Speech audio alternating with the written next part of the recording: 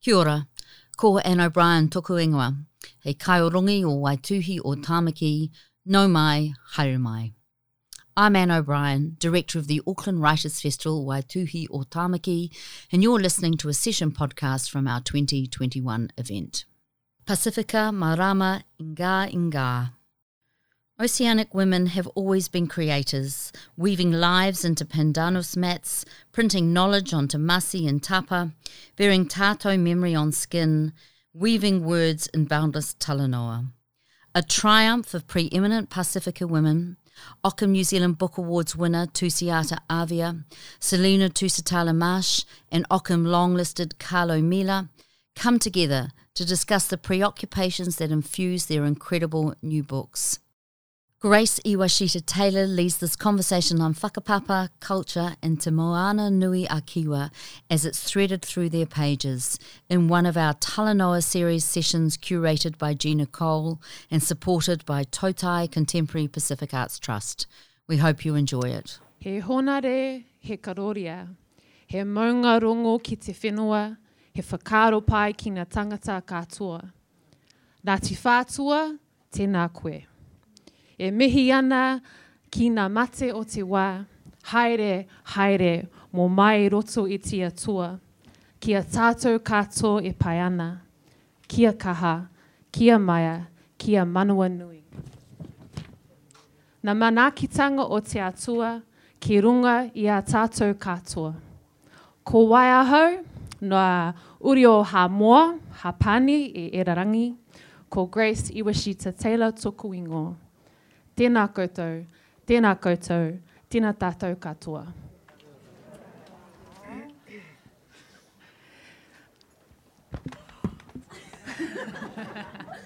Thank you, Grace.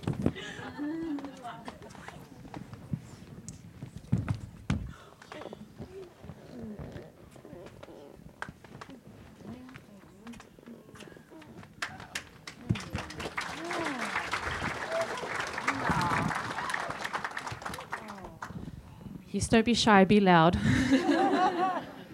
Nisan bula vinaka, whakatalofa atu, ta alofa lava, ma loilele, and welcome to Marama Ganga. I welcome you in the mother tongues of the islands of the Moana, of which our guest and curator whakapapatu. Welcome to this Talanoa session with three legends of the upu, kupu, word, and storytelling from Te Moana Nui a Kiwa.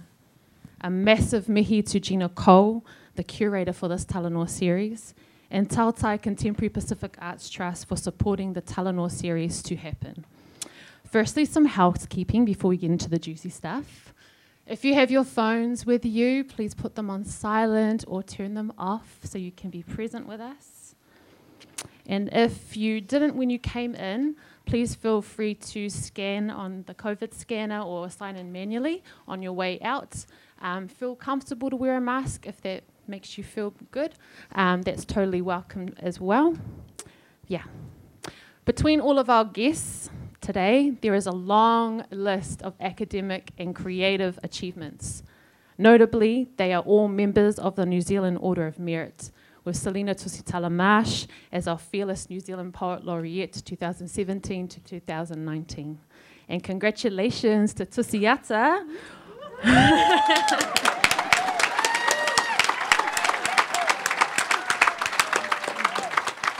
who won the Ockham Poetry Prize Book Award for her book, The Savage Colonizer, and the first Pacifica woman to do so.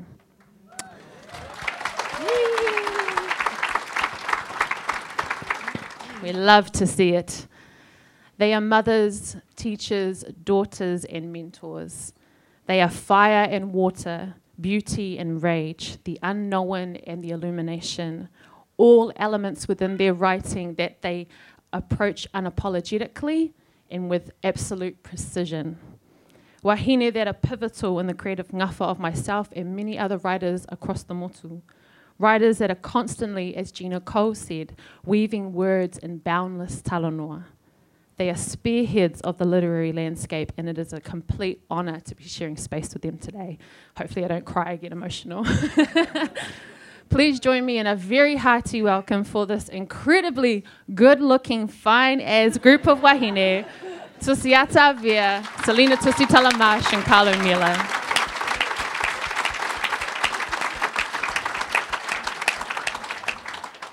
As a way of bringing our guests into the space, we're going to invite each of them to share a reading with you. Probably from their latest collection that they have, and then we'll dive into a talanoa, and then we will have patai from the audience. So please think of any questions that you might have, which I'm sure many of you do already as fans. But first, we'd like to invite Tusiata.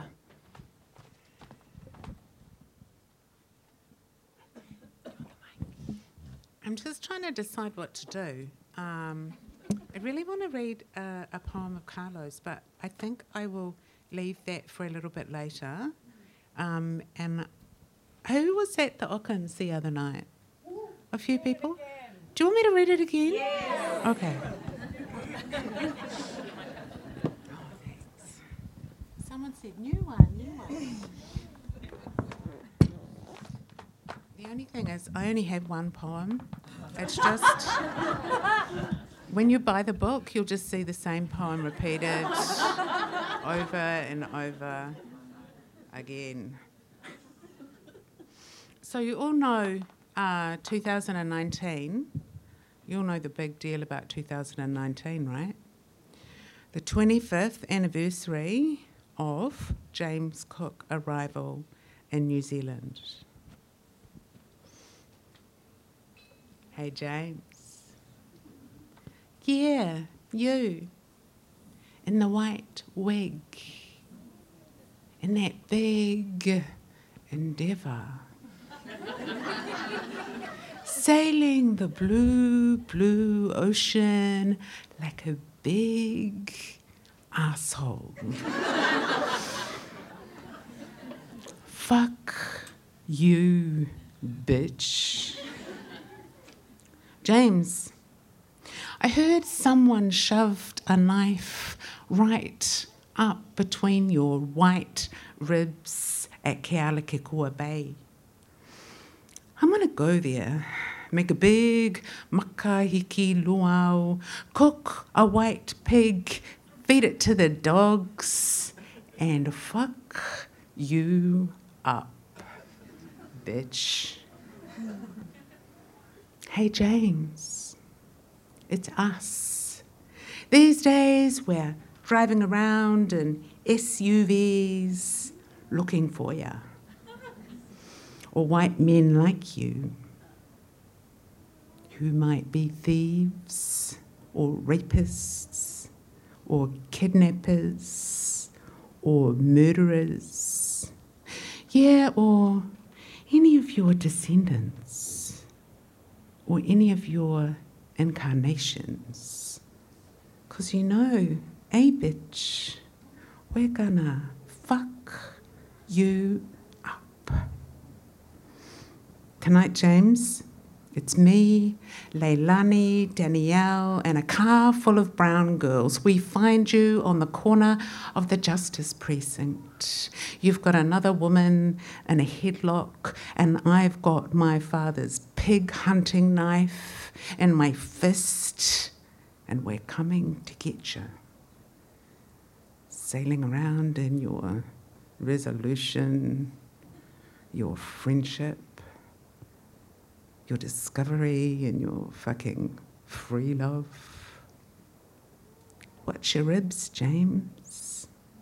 'Cause I'm coming with kalani o pu'u, kane kapolei, kana ina, ke awe o pala, kuka ili moku, who is a god, and Nua'a, who is king with a knife. And then, James, then we're gonna fuck you up for good, bitch.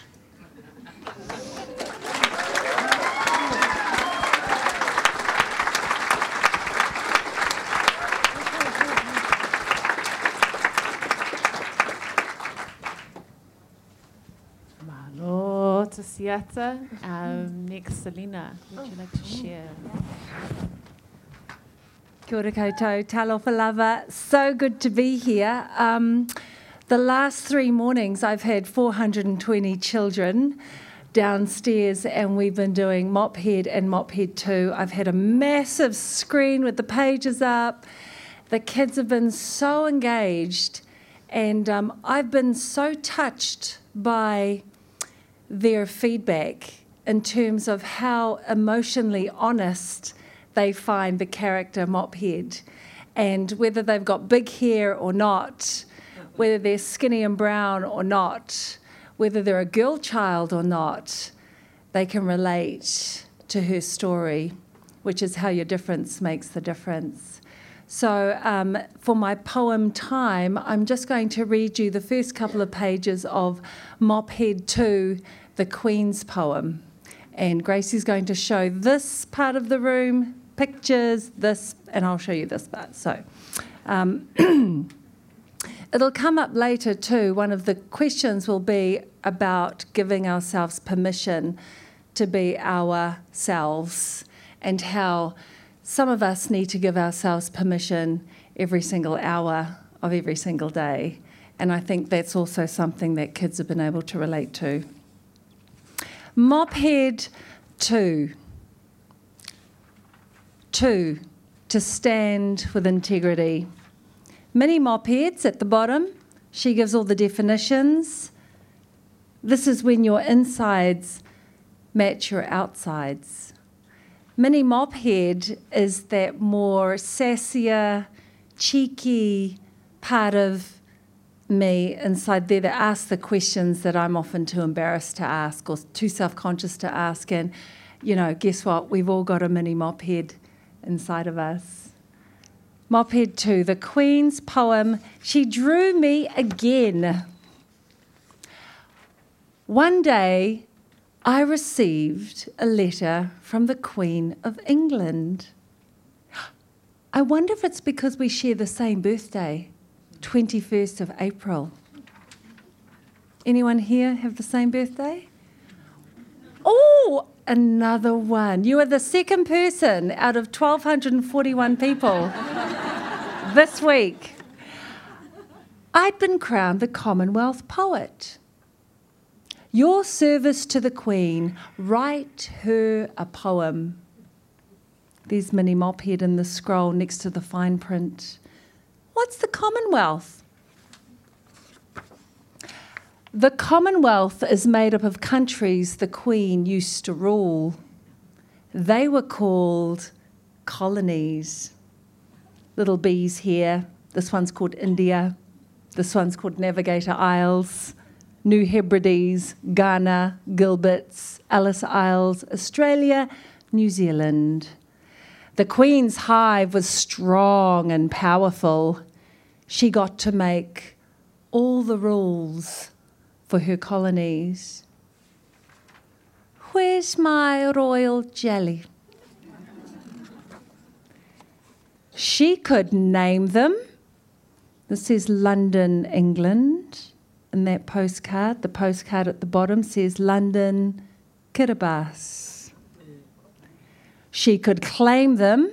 This poster says Captain Cook, discoverer of the Pacific. Who's that dude pointing at the stars? That's Tupaia, Cook's navigator. But school doesn't teach that story. She could shame them. God, book, gods, taro plant. That's not right. And tame them. We bring order and peace. And boxes to take and sell your stuff in. Phosphate, sugar, coconuts, spice, guano. There's Mini Mophead writing bird poop. And in the background, you've got a silhouette of just a couple of kind, friendly, order-bringing warships, showing the flag with the Queen's crown on them. But no one likes to be bullied. Sminny Mophead. That's called colonialism. So the colonies started breaking the Queen's rules and making their own. This little bee's carrying a sign, broken sign. Gilbert's is crossed out, Kiribati is penned in. This sign is Alice, crossed out, Tuvalu, penned in. Talofa, I'm Tusitala, Mophead's granddad. This is Piglet, my Piglet. And Piglet is throwing the Queen's flag into the ocean and sticking out his tongue. Ending colonial rule was not easy. Got the Mau movement in Samoa. Get up, stand up for your rights. Our island, our rules. Decolonise now. Mau Mau, the land and freedom movement. March for freedom. Trick or treaty kia Mau. People died. Many are still struggling. So when I got my crown, not all my friends were happy about it. Sell out. Sminny Mophead, definition of sellout. That's when your insides don't match your outsides. And the rest of the book tells you the story of how I got my insides to match my outsides. Thank you.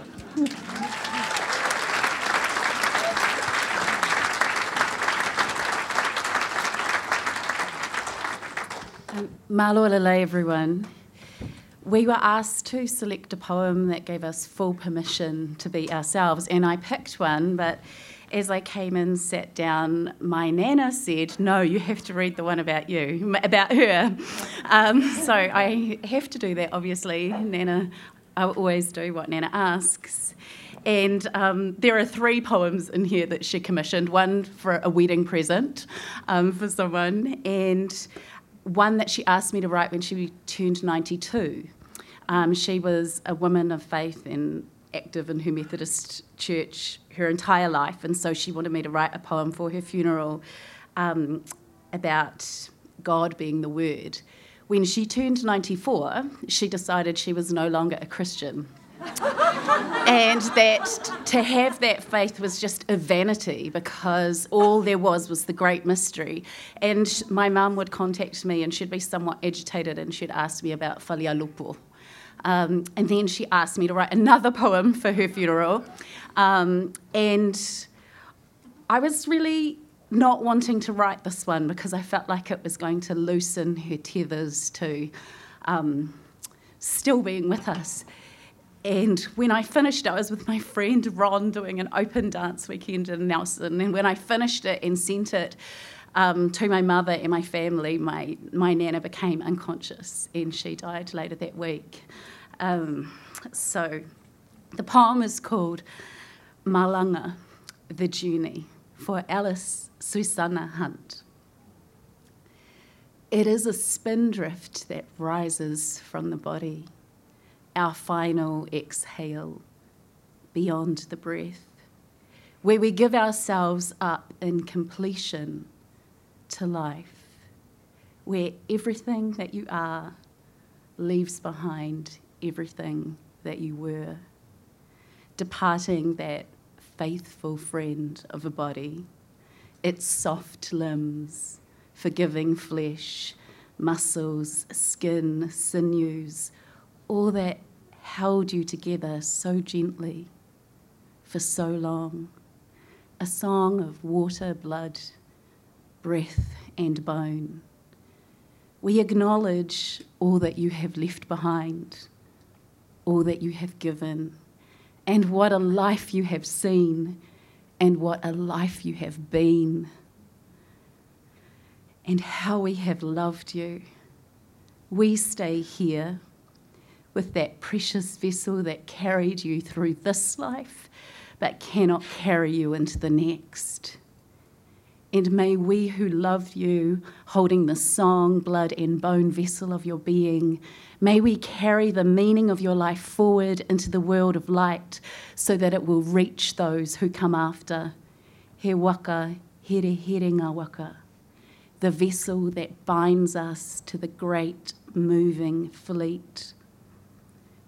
We know that it's your time to depart, to embark on an ancient route of return along the terrestrial contours of this land that has birthed and fed you, this land on which we stand, towards a celestial flight path, beyond the wingspan of birds, into the stars, towards the warmer weather of our dreams, towards islands we have held so gently in our memories, where we once belonged.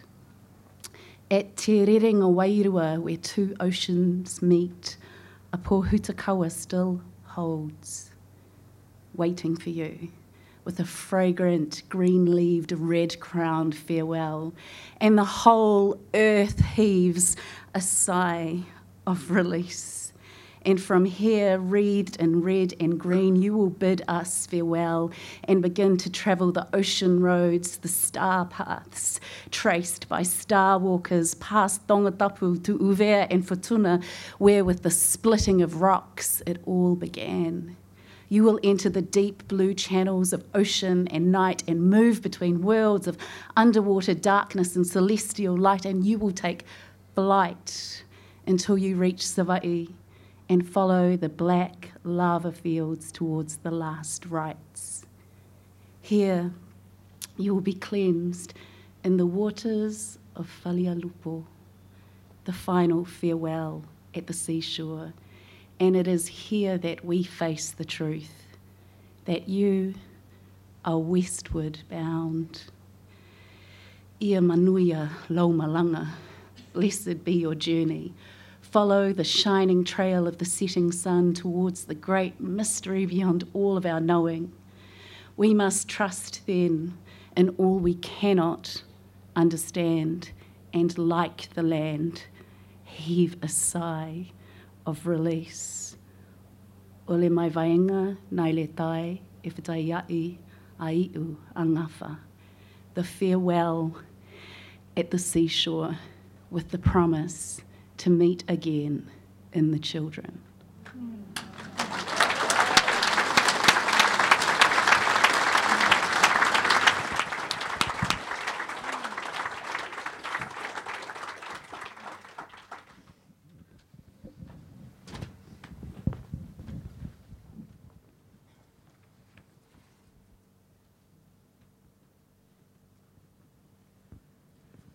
Much love to all three of you for sharing with us. Is it all right with you if I go into a question? Yeah. Quite often, each of you are described as fearless and unapologetic writers. And I feel that to enable that requires permission. I would like us to explore what permission looks like for you as writers and as wahine from Te Moananui-a-Kiwa. Each of you whakapapa to a region of the world that has a history of being explored, exploited, forgotten, glorified, demonized, and exoticized by the outsider. How do you navigate the tension between that history and permission within your own creative writing as a Pasifika wahine from Aotearoa?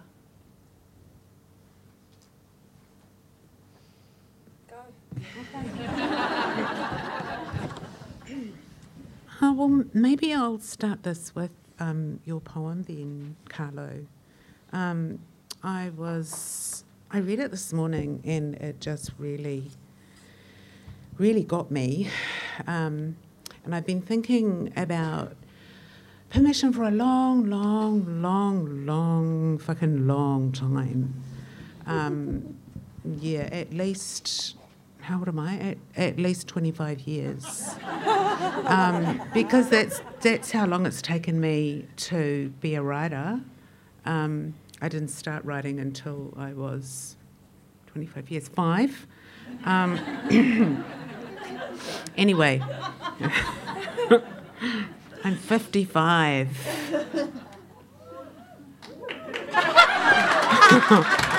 What? And all the ladies in the house say, that's better. Okay. This truth, I am lonely. This truth sets out the hollow, finds its mark, rests inside me. It fills the curve of my ache more than the question of who loves me. I am lonely and do not have a circle of women to sit around me, share and meditate their conscious will into the world.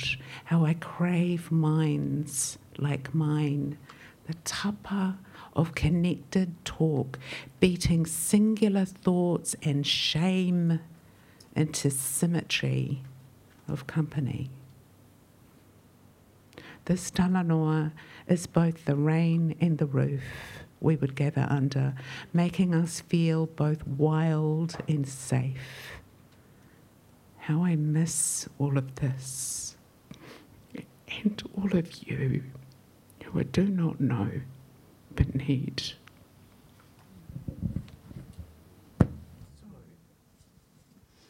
Okay, I just went from laughing to crying. This is what it's going to be all about, people, so buckle up. And I was thinking about that stanza in particular, how I crave minds like mine, the tapa of connected talk, beating singular thoughts and shame into symmetry of company. And Selena and I do this all the time. And so I do with my circle of women friends. And I crave this when I don't have it. And I feel fucking crazy with loneliness when I don't have it. And this thing of needing minds and hearts and understandings and experiences and backstories and histories with women and people like me, so we can beat out our shame. I'm going to tell you something. You know, we're sitting up here, Selena's going, oh, everyone's just here for you. You know, you're the it girl. You won the prize. And I'm saying, oh, shut up. You're the poet laureate. Everyone. John Campbell's your friend. Like, he's got a crush on her. He has, and he admitted it. Anyway, he did. I'm not even joking. Anyway, what was I saying? Oh, I haven't told her that yet. I crave that. I'm just crazy at the moment. Never mind. So yeah. Anyway, so this is like accolade time, right? Because the other night I won the what was it? Ockham Book Award for best book of poetry. So, like, you would think that I would be like, whoo, but I have been filled with body shame, filled with it. A couple of days leading up to getting here, and when I tried on a dress that I wanted to wear to the awards that wouldn't fit me, which sounds dumb, but it just filled me full of body shame.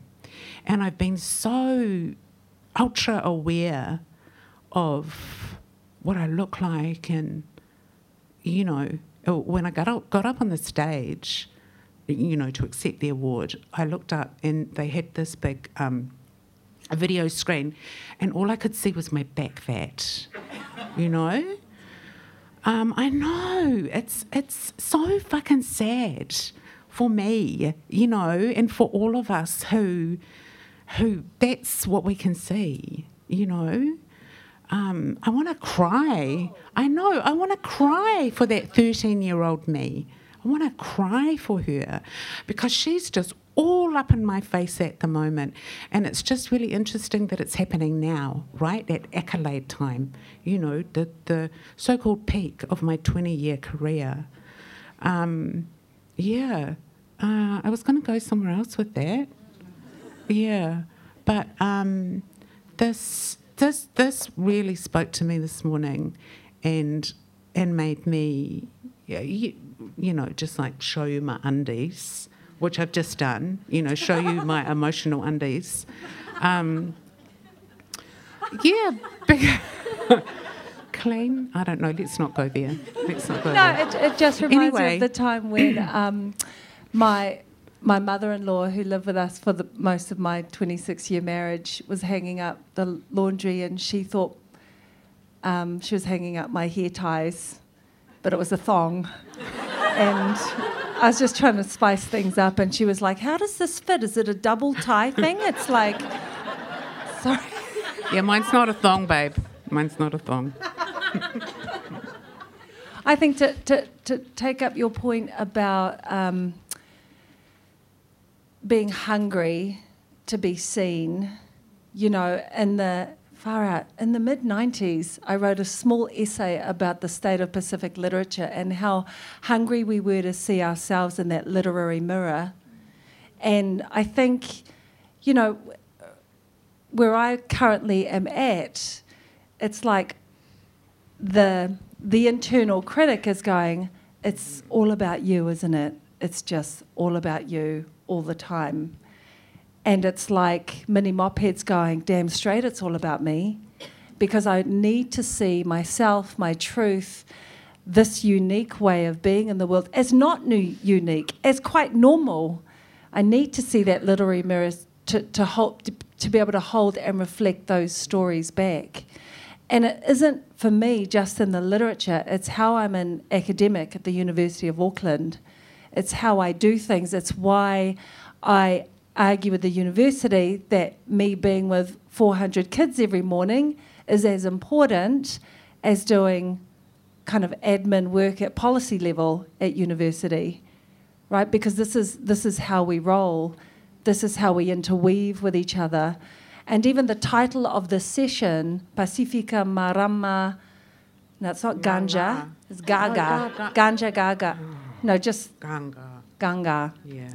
Which means victorious, triumphant woman, right, in our own ways. And Gina got that title from Teresa Koroivoloona, who was the first Pacific, my first Pacific Fiji PhD student to graduate from the University of Auckland, and her PhD thesis looked on women's stories and the naming ceremonies. And it was so this is an amazing weaving in an acknowledgement of women's wisdom, the way we see and hear each other and hold those spaces for each other, you know. And it can be in that beautiful ritual circle, it can be in all the work that we do, and it can be in those quick telephone conversations like, "I feel fucking tragic this morning, and who will hear me? I'm so lonely."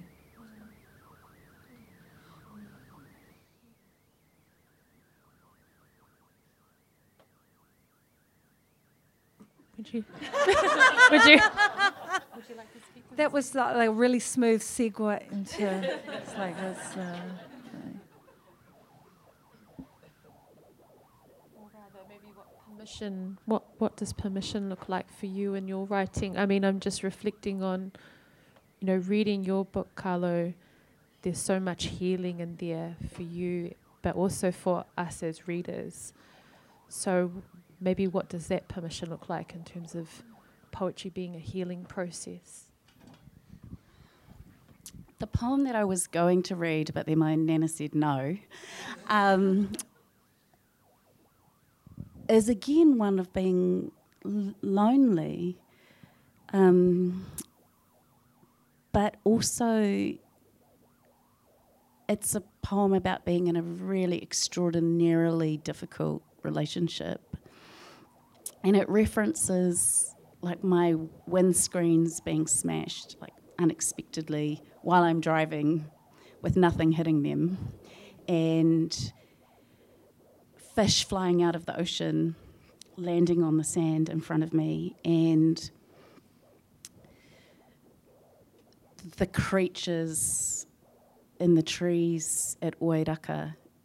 And none of this is fiction for me and in my life. None of it. It's not true. And that makes me really spectacularly weird and lonely. And that means that my circle has to be quite like that too. Otherwise, I'm just going to feel even more lonely. And so what I was going to say is that poetry is a way of allowing me to be me.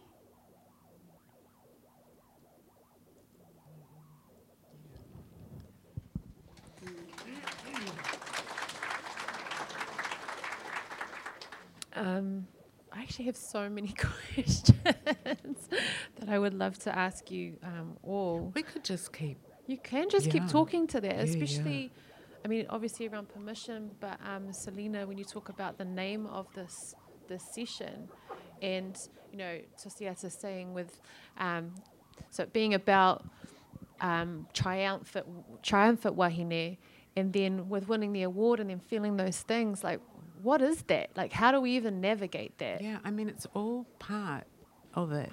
It's standing on the stage, winning the prize and freaking out about your back fat, and that's all you can see in your head.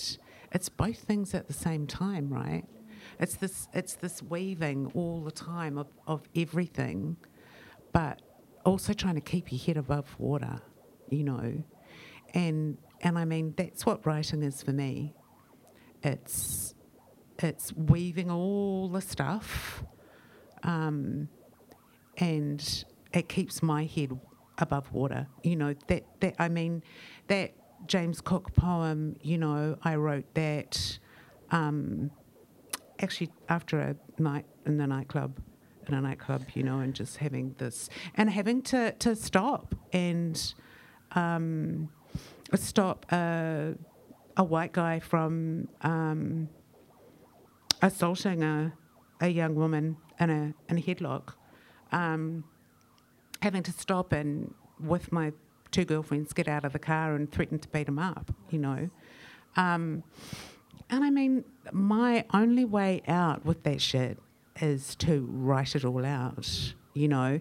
And confessional poetry has a bad rap, man. Like, I just don't agree with who are they?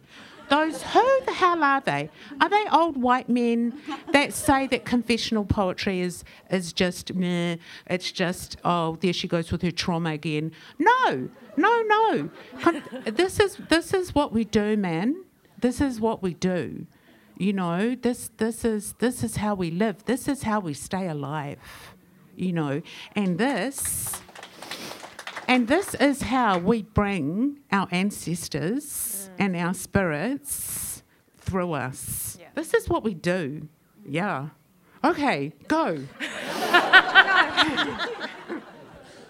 Completely gone out of my head. You're just. The thing is that when shame loves the dark places, and I'm not talking about those beautiful existentialist void po'uli places, I'm talking about the dark secret places. As soon as you bring your shame out, as soon as you have someone to catch it, it becomes part of your victory story, right? Like, so you airing your dirty undies, emotional undies, in this room, you've just given everyone here permission to just keep it real, to be everything, to be all of it. And I remember when I first got promoted to associate professor and I rang up to Seattle and I'm like, I'm like the dumbest person I know. And here I am, we're in this context, and I'm feeling like a dum-dum as well, you know? And you can be both. And then owning that and then sharing that means that a lot of other people will be able to relate, you know, to suddenly being in those uncomfortable spaces, but exactly as you are, come as you are. You know, Mope 2's dedicated to all those who stick out. And it's like I canvas, you know, who's ever stuck out? Everyone sticks out their hand. It's the most beautiful thing to say that you are the new normal. you know, and that the world needs to accommodate that. Like you, wherever you go, bringing your energy, you change, systems change, governments change, countries change, you know. Mm.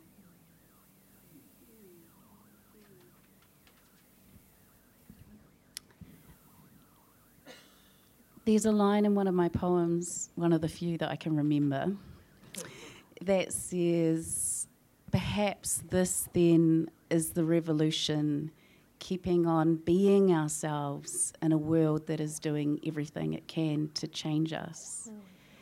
And so while there's the new normal, there's also the continuously burning in the latest incarnation as well. And I really feel that. I really feel that. But the parameters of what it is to be aren't on a grid. So have you ever heard Julia Mangiao Gray? Have you ever heard her talk about the new old? Have you heard that? Carl, but a lot of people I know have been marked by her, and it's beautiful. But no, tell me about it. So she talks about this. I think she coined the term. I don't know, but I was so struck by it. You know, she was. Well, my interpretation of what she says and my thoughts after I've heard what she says are, you know, a lot of us have not been brought up with the old, you know, like many of us don't speak our traditional languages. We have not been brought up at our grandmother's knee. And so finding a way into the old, often we don't feel that we have permission to go there, right? Mm. But she was saying, and I can't find the line between what she said and then what I thought, that we have that old there all the time. It's in our DNA, you know, and it's reaching down into what is in our DNA, you know, what runs through us. That is the old, you know, and we have to find our own way down into it, you know, because we haven't, well, I didn't grow up at my grandmother's knee learning Samoan and the old ways, you know. Yeah, and in my critical work, I call that making it new, N-I-U, the Polynesian word for coconut tree, right? How do we indigenize and brownify this space in exactly the way that we are? And it kind of riffs off Ezra Pound's modernist cry to make poetry new, make it new all the time, as poets, as creators, as makers. And so that, you know, the coconut tree, not just as that pristine Pacific iconic image, but the fact that that's our tree of life. Every part of it is made for garment, utensil, food, shelter, every part of it. And that's us, like, you know, we bring together our Pacific ways of knowing, doing, and being, and the relationship between those three things are absolutely mandatory for me in my work. That you can't know without doing, you can't do without being, you can't be without knowing. And it's that beautiful holistic way of discovering again and again and again the ka pura, that eternal long burning flame of how to do that, how to be that in all these different spaces we find ourselves in. The amazing thing about us, as we were talking before, we're kind of like the Holy Pacifica Poet Trinity. Second wave, right? You know, after Albert and you know, so it's like the beautiful thing about that is that we keep. I beg being the Holy Spirit.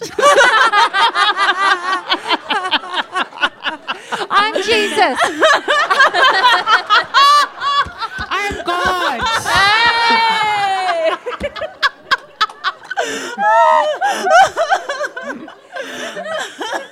So we're good. We're good. You're good. Yeah. We're good.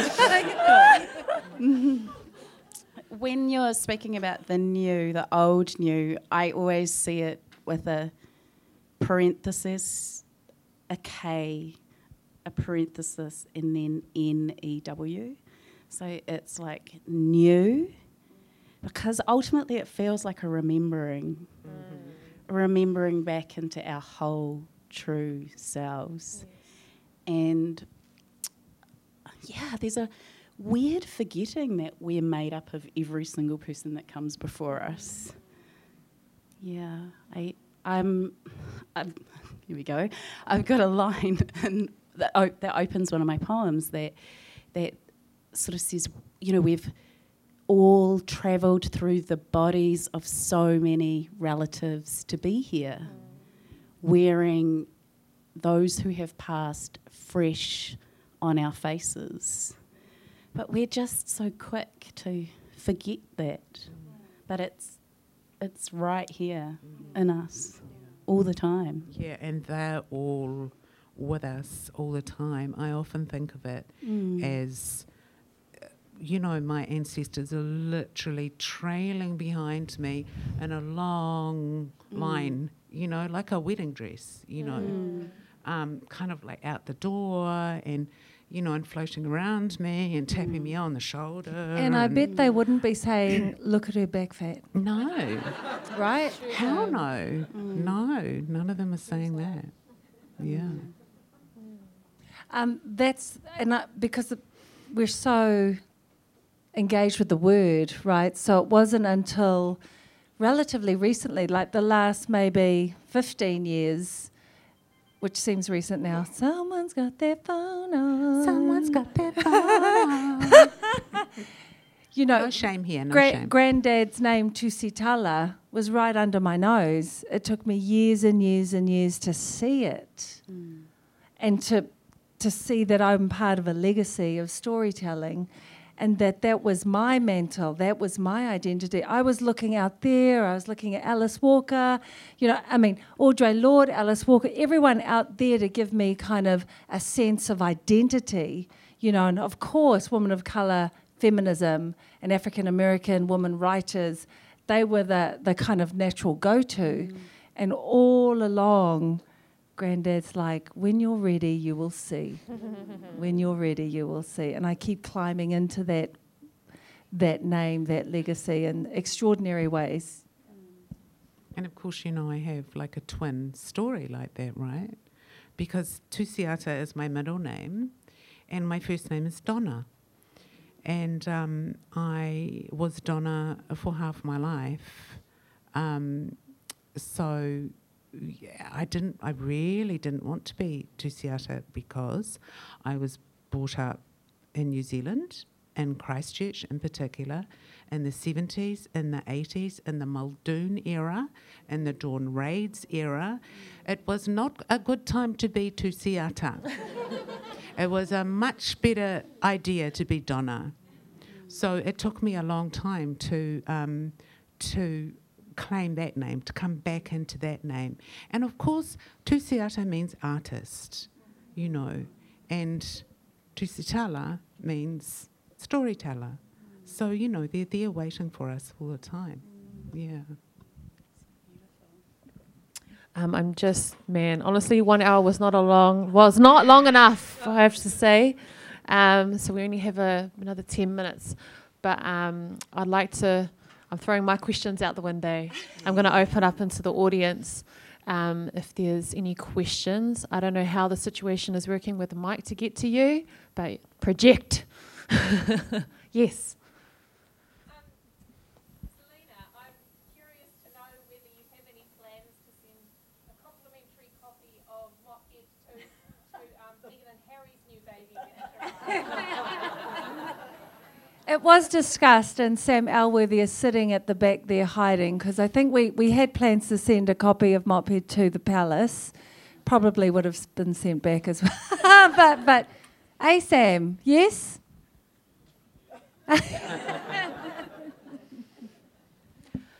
Cool, yep. And remember, this is not often that you get all three of these wahine in the audience in the room at the same time. So, yep.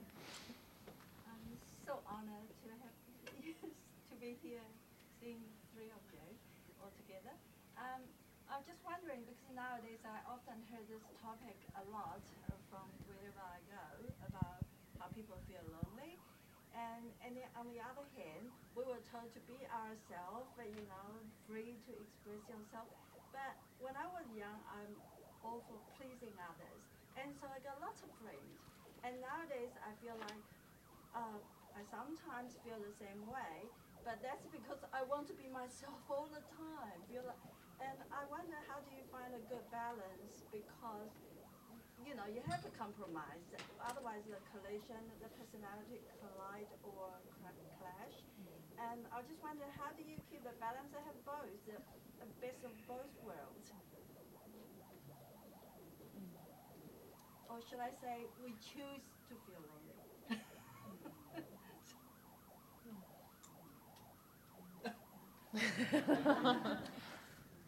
Shall I tell them about our story? When Micah's middle son was getting his shoulder operated on, and Tusiata rings me up out of the blue. This is like 5 years ago, and she just said, "I'd like to connect with you. I'd like to have you in my life more. You know, can we have a friendship?" And I'm like, "No, I don't have time." I don't. Well, because I grew up on a banking model of relationship, essentially. Like you can only take out what you put in. I don't want to owe anyone anything, you know. And she was like, "Yeah, that's for banks. I'm talking about a friendship, and I want you to know you can call me up any time." And I was feeling quite upset. I was there by myself, and my son was going through his 4th surgery, and so. Tusiata just offered me this quite open pathway of friendship that didn't demand anything back from me, because I don't have many close friends. It's family and work, and that's it. That's changed now. So I feel like I get the best of both. Where, you know, I have 2 people that I go deep with regularly, and everything else is juggleable. Yeah. See. Cool. But yeah, you know, the like Carlo's poem again, right? Having those people, having the people that you can of like mind, I think. Yeah. Yeah, I think that you can be surrounded by people and be intensely lonely. And for me, I've been trying to work out more and more how to be faithful to myself. So there's a poem called The Good Wife's Prayer, and that has been a journey, you know. What happens when you make a vow to be faithful to yourself?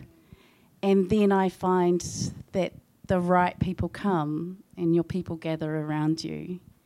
But I'm not really willing to sacrifice who I actually am in order to, I don't know, have people around me who then make me feel lonely. To me, that's just nuts. Yeah. So the more I become myself, the more I find the right people, because, yeah, I think it's a lifelong journey, to be honest, of shedding and gathering.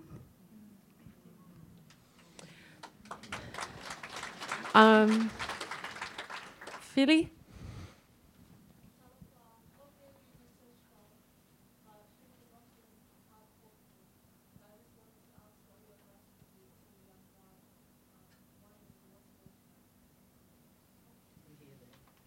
Can you say it again, please, sis? Your question?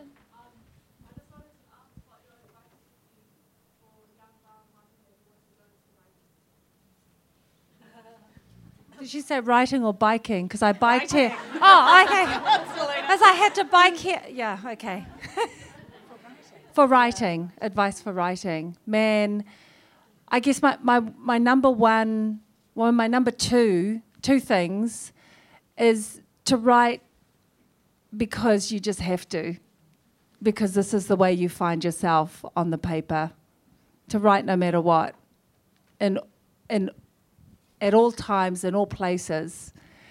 The second thing is to get hard in terms of sending your writing out there. That's you exercising resilience, because the rejections will come and come and come, and then one day someone will go, oh yeah, we can see a place for that, in our book and in our anthology. It is part of the process. No one's going to give you like an in just because you're young, brown, female. Yeah? Not until we get there. Which we are, but at the same time, it's don't take it personally. You cannot afford to let other people shut you down or shut your creative writing process down. So for my advice to students is once a month, last Friday of the month, get a bunch of your poems, send them out. Not to one place, to however many places are out there. Last Friday of every month, just keep the writing circulating. Keep it going until you numb yourself to the, no, not interested, sorry, we're full, blah, blah, blah. Because there'll be one, and then another one, and then another one. I've got to say, Philly, though, that I'm still not numb to the rejections. And I've been very, very bad at sending stuff out my whole life because of the rejections. And I have a whole list of rejections in my head that I could quote to you. So, you know, you'll hear all that stuff. You'll hear all that stuff in your own head as well as the rejections from outside. But yeah, finding a way to keep on going, and still walking your path. Yeah, that's the key. Eh?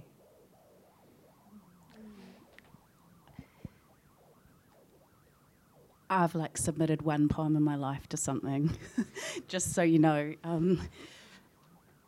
I think that when we write for deep clarity and to express our greatest truth to ourselves, then it doesn't really matter, everything else doesn't matter, whether it gets published or not, because it's already a win. It's a massive win. And then all the rest will follow.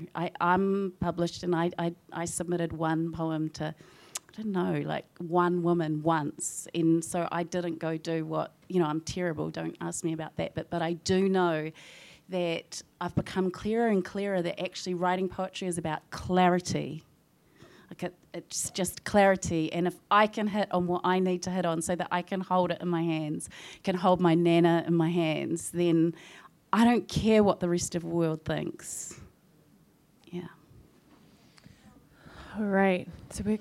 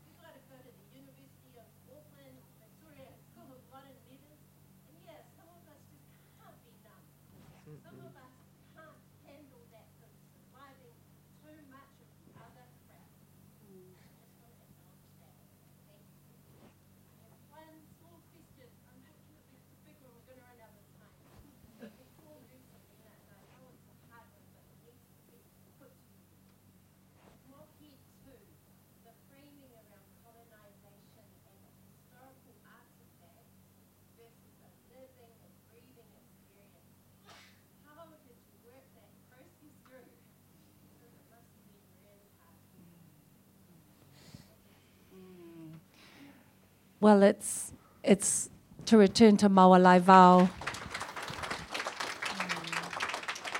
Beautiful, Leilani. To return to Mawalai Vau, Albert Wendt's definition of post-colonialism in the book, where kids are learning that when we say post-colonialism, the post means before, during, after, and alongside.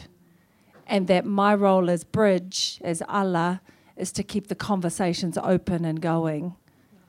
So that's me working this out in MOPHED too, but so many more questions have come from it. So I was gauging the 9 and 10-year-olds' opinions yesterday. I said, what did you think about colonialism? And they said the pictures made sense. We know that. That story, yeah, that's like this, that's like this. So they said it was hard to understand, but also easy to understand because we live in this nation. So the conversations are being had, and that's kind of the best I can do with this particular platform.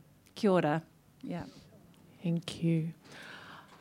As you can see, hearty and actually bigger conversations in Talanoa. And I want to put a challenge out there to the Writers' Festival with Alofa. That can these Talanoa sessions be longer than an hour? For real though, no, for real.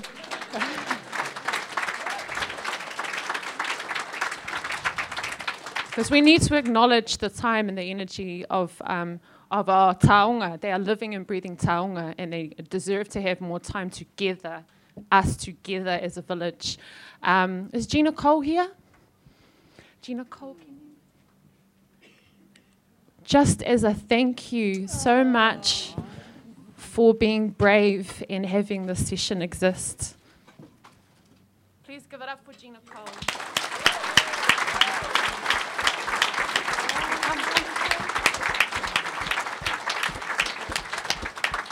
So Vanaka, oh, you want to say something? I'll just say a little word. Tēnei te mihi nunui ki a koutou, ngā wahine toa, ngā wahine tuhi o te moana nui a Kiwa. Pacifica Marama Ganga. Ganga means triumphant, victorious in Fijian. So these are Pacifica women, triumphant, victorious Pacifica women. And how often do we get to see them all on one platform? So, tēnā koutou to all of you, wahine toa. Thank you. Hello. Each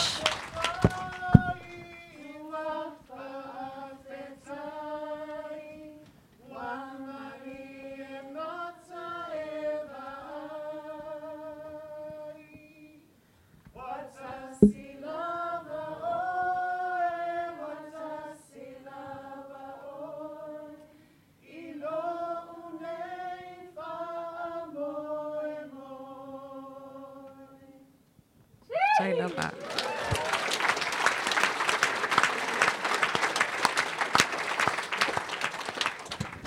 Whawhitai te lava, Carlo, Selena, Tusiata.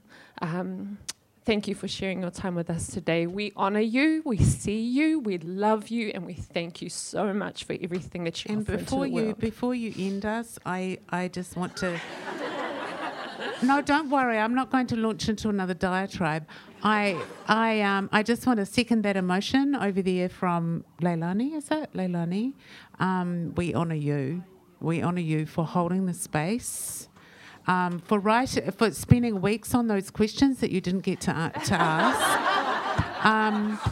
But also, you know what Leilani said of working in a space that is not always supported by the institutions, and making your own ala, your own path anyway. And to all the people in this room who have to make their own space, who the normal publishers or institutions or whoever they may be, you know, whatever, you have to make your own paths. And if you don't fit into other paths, damn them, do your own thing. So yeah, I just honour you for that, Grace. Yeah. Tēnā koe, you've been listening to a podcast from the 2021 Auckland Writers' Festival Waituhi o Tāmaki. You can find a range of other festival talks, interviews and discussions on iTunes, SoundCloud and on our website, writersfestival.co.nz.